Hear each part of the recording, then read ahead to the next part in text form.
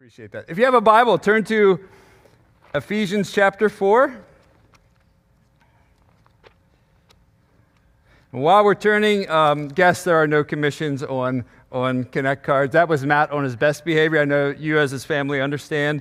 But he's growing. He is growing. We've all seen growth, so we're excited about that. So, guests, we're just glad you're here with us. If you want information from the church to know what's happening and the different events we're having, take that Connect card out to the Welcome Center. We have a gift for you.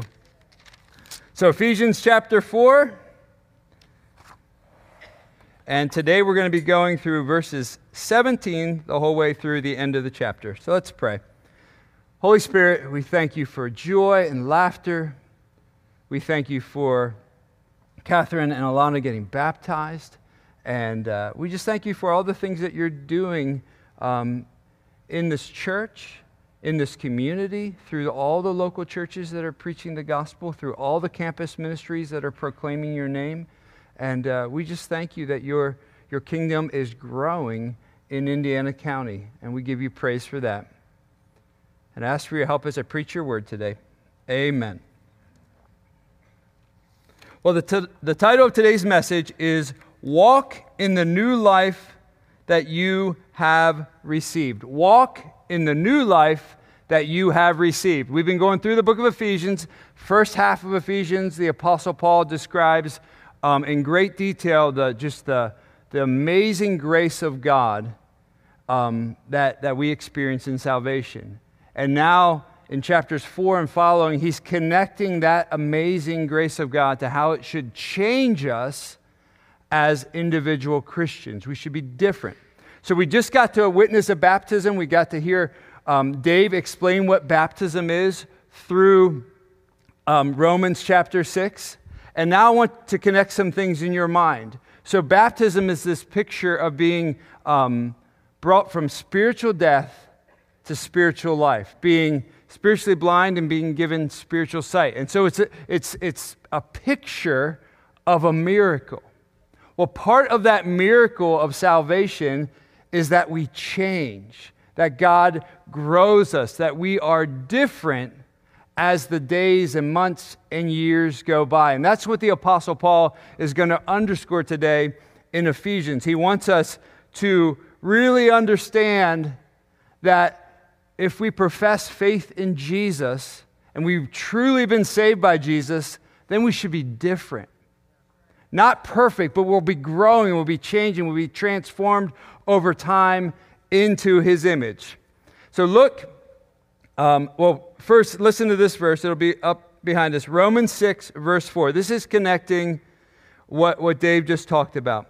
We were buried, therefore, with Him by baptism into death. That's talking about our union with Christ. We were immersed with Jesus in His death in order, just as Christ was raised from the dead by the glory of the Father, we too might walk in newness of life. Part of this union with Jesus is we can be different. We can be changed. If you're prone to anger, you can be changed. If you're prone to worry, you can be changed. If you're gripped by fear, you can be changed by the power of the Holy Spirit. That's possible because of Jesus' resurrection. Now, the Apostle Paul actually begins the section we're looking at in chapter 4, verse 1, and then he picks up the same idea in verse 17. So let's start chapter 4, verse 1, and then we're going to jump to 17. I, therefore, a prisoner for the Lord, urge you to walk in a manner worthy of the calling to which you have been called. He urges the Christians in Ephesus and beyond to walk in a manner worthy of the calling they've received, the calling to salvation, the new life that they have received in Jesus. He's going to continue this thought in verse 17. Now this I say and testify in the Lord, that you must, he says, you must no longer walk as the Gentiles do in the futility of their minds. The big idea in this whole section we're going to see, he's going to give us details of what's that life going to look like. He's going to explain how we should act in certain ways and how we shouldn't act in other ways. But the big idea could basically be said that when you have a relationship with Jesus, we should be different. We should live differently because we are united to the risen King. And that risen King gives us spiritual life, and we should be transformed. So we shouldn't go back to our old impulses or old ways. So we got 3 basic points from this passage. First one is this: we must live differently from our natural condition. We must live differently from our natural, sinful condition that all humanity has inherited. He says this, "Now this I say, and testify in the Lord, that you must no longer walk as the Gentiles do in the futility of their minds. They are darkened in their understanding, alienated from the life of God because of the ignorance that is in them, due to the hardness of their heart. They have become callous and given themselves up to sensuality, greedy to practice every kind of impurity." So he's writing to people that were Gentiles, that really are Gentiles. They're non-Jewish people. And he's saying, don't live like you once were. And these Gentiles that encountered the Lord, these non-Jewish people, which is pretty much all of us here who have put our trust in Jesus, he's saying, don't live like you once did. Don't live like those who don't know Jesus around you. See, having a relationship with Jesus should transform our thought life, our speech life, and our actions, what we do and what we don't do. And he's writing to people that lived among many, many non-Christians who were living, acting, speaking, and thinking in ways that did not please the Lord. He's not telling them to leave those people. He's telling them to be different among those people. And he's telling us to do the same thing. So whether it's in your workplace, your extended family, your neighborhood, when you're out and about just doing basic life stuff, live in such a way that it points to Jesus, that this person has encountered Jesus. And they're different. They're very different than they used to be. See, by nature, he wants to remind them, here's what you were before you met Jesus. By nature, all humanity is spiritually darkened in their understanding of God. They can't see God. I couldn't see God before I became a Christian. Couldn't see who he was. I didn't understand his ways. That's our natural condition. By nature, all humanity is alienated from the life of God because of their ignorance of God. So we don't have a relationship with God by nature. We're separated from him. And we have wrong thoughts about who he is and what he's like. By nature, all humanity is callous and progresses in sinful passions and desires, gets further and further enslaved into your passions and desires. All of us, by nature, fit those descriptions. Now, there can be a range of how far into those descriptions we went, but we all fit those descriptions. Which is why he's reminding them, now I say this to you, verse 17, you must no longer walk as the Gentiles do in the futility of their minds. See, our behavior as Christians starts in our mind, in what we think about God, what we think about what he says. And also begins in our heart, which is the kind of the central decision-making process of our lives as Christians. Our hearts have been made new. And so with that newness of life, we should be different. We should be growing. We shouldn't be like everyone else who doesn't know Jesus and just like jumping into the stream of our culture and just getting taken way downstream and swallowed up and chewed up and spit out.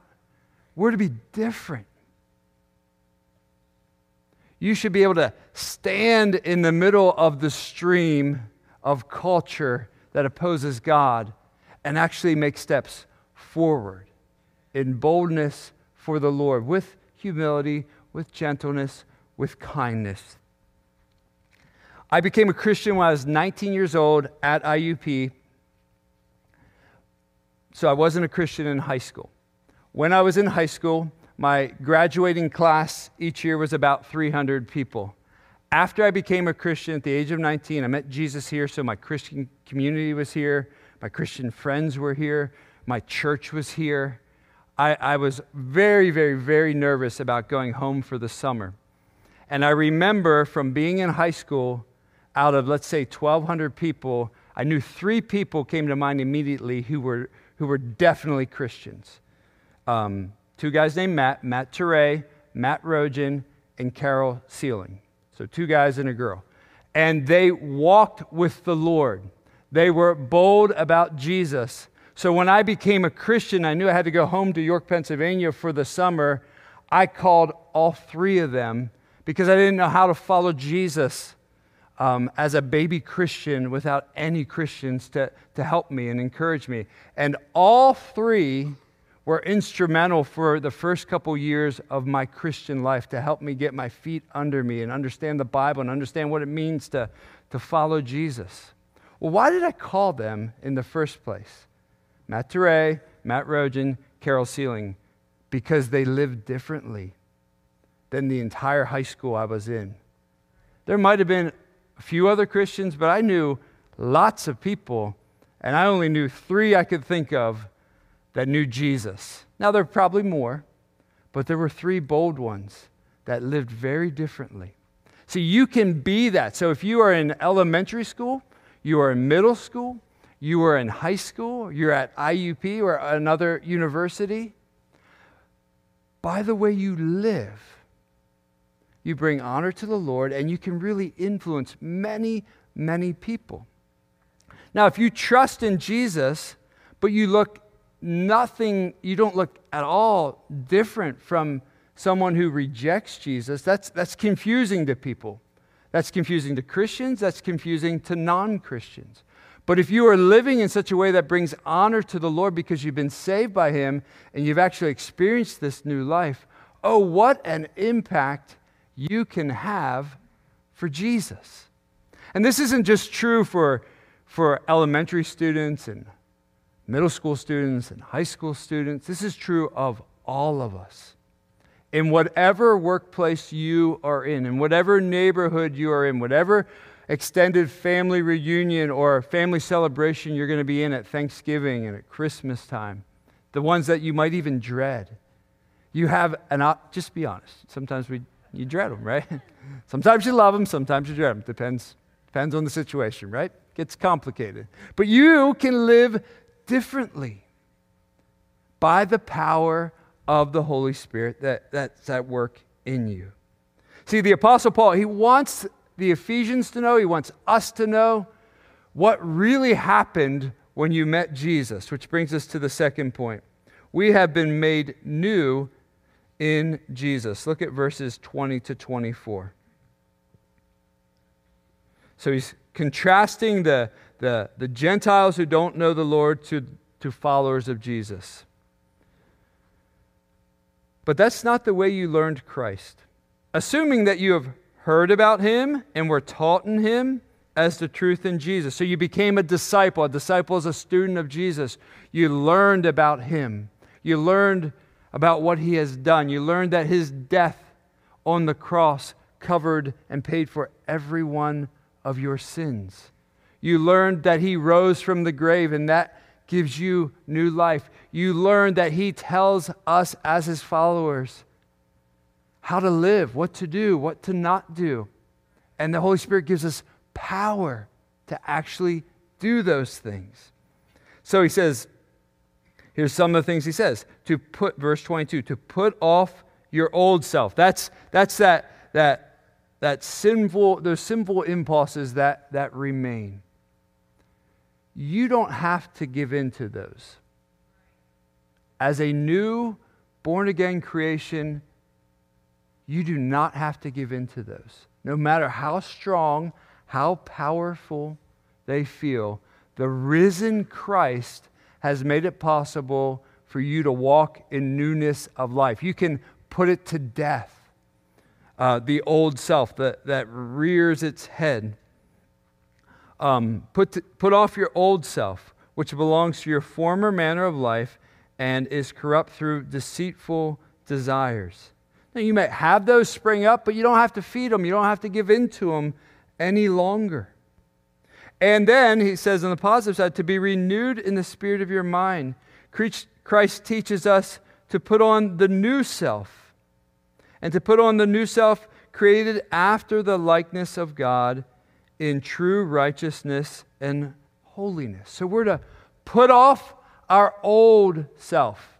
Whatever those desires are, whatever those passions are that don't please the Lord, we want to put them to death. And then we're to feed the new life that God has made possible for us. When you were born again, as Paul said in Ephesians 2, you were made alive. That life was the very life of God put inside of you. There's nothing more powerful. It's way more powerful than any sinful temptation or desire. And what's interesting about this section of Ephesians 4 is the Apostle Paul wants believers to understand this stuff in their mind. That oftentimes the battle is won or lost in our mind. So if you believe, I can never change. I'm always going to be angry. I'm always going to want to gossip and talk about people. I'm always going to be a worrier. My mom was a worrier. My grandmother was a worrier. Her mom was a worrier. Well, guess what? Jesus is going to interrupt that. So you don't have to be a worrier. Your son or daughter doesn't have to be a worrier.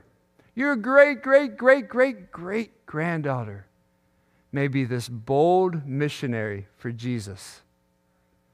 All because you've been made different. You've changed because you've encountered Jesus. This is a real encounter that is meant to change us. So Christ teaches us to put off our old self and keep it off when it wants to kind of latch a hold again. No, that's no longer me. That part of me was crucified with Christ. Now I've been made alive. I've been made different. Christ teaches us to renew our minds. If you're trying to put away and push off the old you, but you never open this book, and you never pray to the one, really the only one that can help you, then it's like being in a fight, and you go into the fight with just tie up my hands, tie up my feet, and put a blindfold on me. And I'm going to fight you. And so you're moving around, and maybe if you're really strong and you're really quick, you can maybe do something, or you can endure some punches, but you're never going to win. See, when we open this book day after day, it makes us stronger. Spiritually, it feeds us. It renews our mind. It gives us warnings. It gives us encouragement. It helps us to have a bigger and bigger and bigger view of our God, which gives you faith to run this race that we're called to run. I am so glad that when I first became a Christian, someone shared these two Bible verses with me. These two Bible verses spared me of a lot of sin and heart struggle. Psalm 119, 9 through 11. How can a young man keep his way pure? By guarding it according to your word. With my whole heart I seek you. Let me not wander from your commandments. I have stored up your word in my heart that I might not sin against you. I have stored up your word in my heart that I might not sin against you. See, Christ teaches us to renew our minds, and we have the Bible. We have 66 books all made into one that help us, no matter what the struggle is, to fight and to no longer give in to those old impulses. It's like a sword. We're going to wield it. We're going to see that in Ephesians 6, that we don't have to lose this battle over and over and over again. One of the most discouraging things as a Christian is to be all trapped up in sin. And as Marcy shared this morning, one of the freeing things is you confess that. Jesus, forgive me. And with that grip will loosen. And you'll be able to make progress where you couldn't make progress before. And the joy of your salvation will return. And there will be renewed energy and fight to put off the old you and pursue what Christ wants to make in you over and over again. See, Christ teaches us to put on the new self. So then in the last part of this chapter, he's going to get even more specific and more personal. He's going to get into areas, very specific areas of our life that he has in mind that are really important for followers of Jesus to get straightened out. Which brings us to the third point. This one may hurt a little bit more. We'll see. We should reflect our relationship with Jesus through our speech and through our actions. We should reflect our relationship with Jesus through our speech and our actions. So he's going to tell us to put off some things.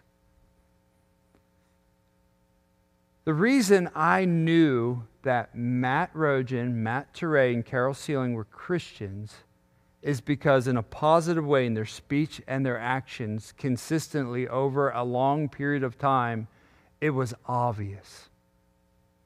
Now, if they were liars and did all kinds of wicked things in high school, I wouldn't have gone to them. I wouldn't have thought, hey, they're followers of Jesus, but they were different. So we want to be different too. Verse 25, therefore, having put away falsehood, let each one of you speak the truth with his neighbor, for we are members of one another. We should speak the truth to one another. We should be honest. We should be trustworthy. Maybe you were like me, that I was just like a natural born liar. Prior to meeting Jesus, it was like, if there was a negative spiritual gift, I had it, and I had it at a young age, and I was really quick with it. And then I met Jesus, and he said, no, that's over. It's totally over. And then the problem, if you lie, if you are an habitual liar, what happens is your life is miserable because then you're trying to keep up with all your lies. And it is a miserable way to live. So when Jesus set me free, he really set me free. I didn't have to scam and lie. Beautifully freeing. And the best part of that as a follower of Jesus is you go to bed with a clear conscience. You're not thinking about, oh no, I got to say this because I said this, now I got to do this, and it's just a miserable way to live. Jesus sets us free. So we should speak the truth to one another. Be honest. We should not give into or feed sinful anger and bitterness. Verses 26 and 27 says, be angry and do not sin. Do not let the sun go down on your anger and give no opportunity to the devil. And you could be like, what did he say? Did he say, be angry and do not sin? That's what he said. So it's possible you get this situation where there's something that is tempting you to be angry. Maybe it's legit. Maybe it's a real injustice. But it could morph into something sinful. Maybe it's just somebody cut in front of you while you're driving. You're just ready to fight. Well, you can quickly turn from that. Lord, forgive me. Lord, calm me down. Lord, help me to see this rightly. Convict me, Lord, so that it doesn't grow into something bigger. And that's the idea of don't let the sun go down on your anger. Because if you are stewing and thinking and meditating on whatever has tempted you to be angry, that anger will rage. It will grow. And then it'll morph. And when it morphs, it usually turns into bitterness. And then it turns into resentment. And then your heart is hardened. Your heart that Jesus made soft is starting to get crusty again, starting to get hard again. And you need Jesus to tenderize it over and over again. Well, as a new creation in Christ, you don't have to do that. You don't have to go down that road anymore. Next one. We should not seek to gain money in dishonest ways. Look at verse 28. Let the thief no longer steal, but rather let him labor, doing honest work with his hands, so that he may have something to share with anyone in need. Some of you, by nature, have sticky fingers. You steal stuff. Maybe it's little stuff. Maybe it's really big stuff. As a follower of Jesus, He doesn't want you to do that. He's your provider. He will provide, and His normal means of provision is doing honest work. Whatever you're able to do, and He will provide and He will care. So one way to think about stealing is it's definitely connected to the sin of coveting, so wanting something that's not ours. It's also bypassing God as your Father and provider, because you're taking matters into your own hands. So if you've done that, whether you've done it in the old-fashioned just swipe something, or in the more technical age of just, not just, but being dishonest with taxes, or being dishonest with income, or being dishonest with how you're gaining money, own it, repent of it, and experience fresh cleansing from the Lord. And with that will come joy and freedom. Next one. We should not swear, be mean, slander others, or seek to destroy others with our speech. Listen to this, verse 29. Let no corrupting talk come out of your mouths. I mean, this is like such an absolute statement. Let none corrupting talk come out of your mouth, but only such as is good for building up as fits the occasion, that it may give grace to those who hear. The idea of this word corrupting in the passage is the word that was used to describe rotten fruit or a rotten dead tree. So you think of a bushel of rotten apples. That's the corruption. And the idea here that the Apostle Paul has is it's this umbrella statement that would include dishonest, unkind, or vulgar speech. Think about this. God Himself came to earth. His name is Jesus. While He lived on earth, fully God, fully man, all the things we're talking about, He did perfectly. No corrupt speech came out of His mouth. No lies, no dishonesty, no cheating, no stealing. All those things so that He could be our perfect substitute and pay for all those sins that we may commit. And then He rose to set us free from those things. And so as His disciples, He wants us to be like Him in all of these things: thought, word, and deed.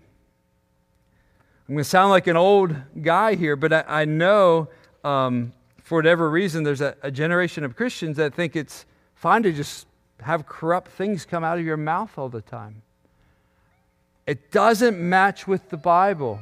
It doesn't match with what Jesus has done for you. The standard is perfection. Jesus alone met it, but He calls us to it. He keeps raising the bar as his followers. And the more we follow by his grace and by his power, I think the more impactful we're going to be as Christians. Listen to this. So Proverbs 8:21. Death and life are in the power of the tongue. Death and life. See, speech is this powerful thing. If someone encourages you, it has this really encouraging effect. If someone puts you down and is mean to you and says really mean things to you, oh, it hurts so much more than if they would just slap you upside the face. It does. It stings. It sticks. It doesn't go away. That's why James, in the book of James, compared speech. He uses these great analogies. He compared speech to a rudder of a large ship, that this little rudder can steer this massive ship. Or he compared it to setting a forest ablaze by a little spark. The tongue is powerful. And so we as followers of Jesus, who claim that Jesus is our Lord and King, our speech that comes out of our heart needs to be transformed. And when it does, it can be very powerful for good. We should not grieve the Holy Spirit by our thoughts, words, or actions. Look at verses 30 and 31. And do not grieve the Holy Spirit of God. As a believer, God lives inside of you, by whom you were sealed for the day of redemption. Let all bitterness and wrath and anger and clamor and slander be put away from you, along with all malice. Now, at times, it's very possible you've been sinned against greatly, maybe repeatedly, and with that has come anger and bitterness, and that can take time to work through. But you will be so much freer if you can work through it. Lord, I'm bitter. I'm angry. I'm having trouble forgiving this person. You have forgiven me. Would you please help me to forgive them? And as you do work before the Lord, with the Lord, He will bring freedom. He will set you free. Look at verse 32 as he closes this chapter. He says, be kind to one another, tender-hearted, forgiving one another as God in Christ forgave you. Kind to one another, tender-hearted, forgiving one another as God in Christ forgave you. That's your motivation to forgive others. Jesus has forgiven you. God the Father in His Son has forgiven you. And we're to forgive others. That's different than trusting them. Trusting takes lots of years at times, lots of rebuilding. But forgiveness can happen now. It can happen today. Lord, help me in my heart to forgive this person. And it will take time. It will come up again. Lord, you have forgiven me. Help me to forgive them.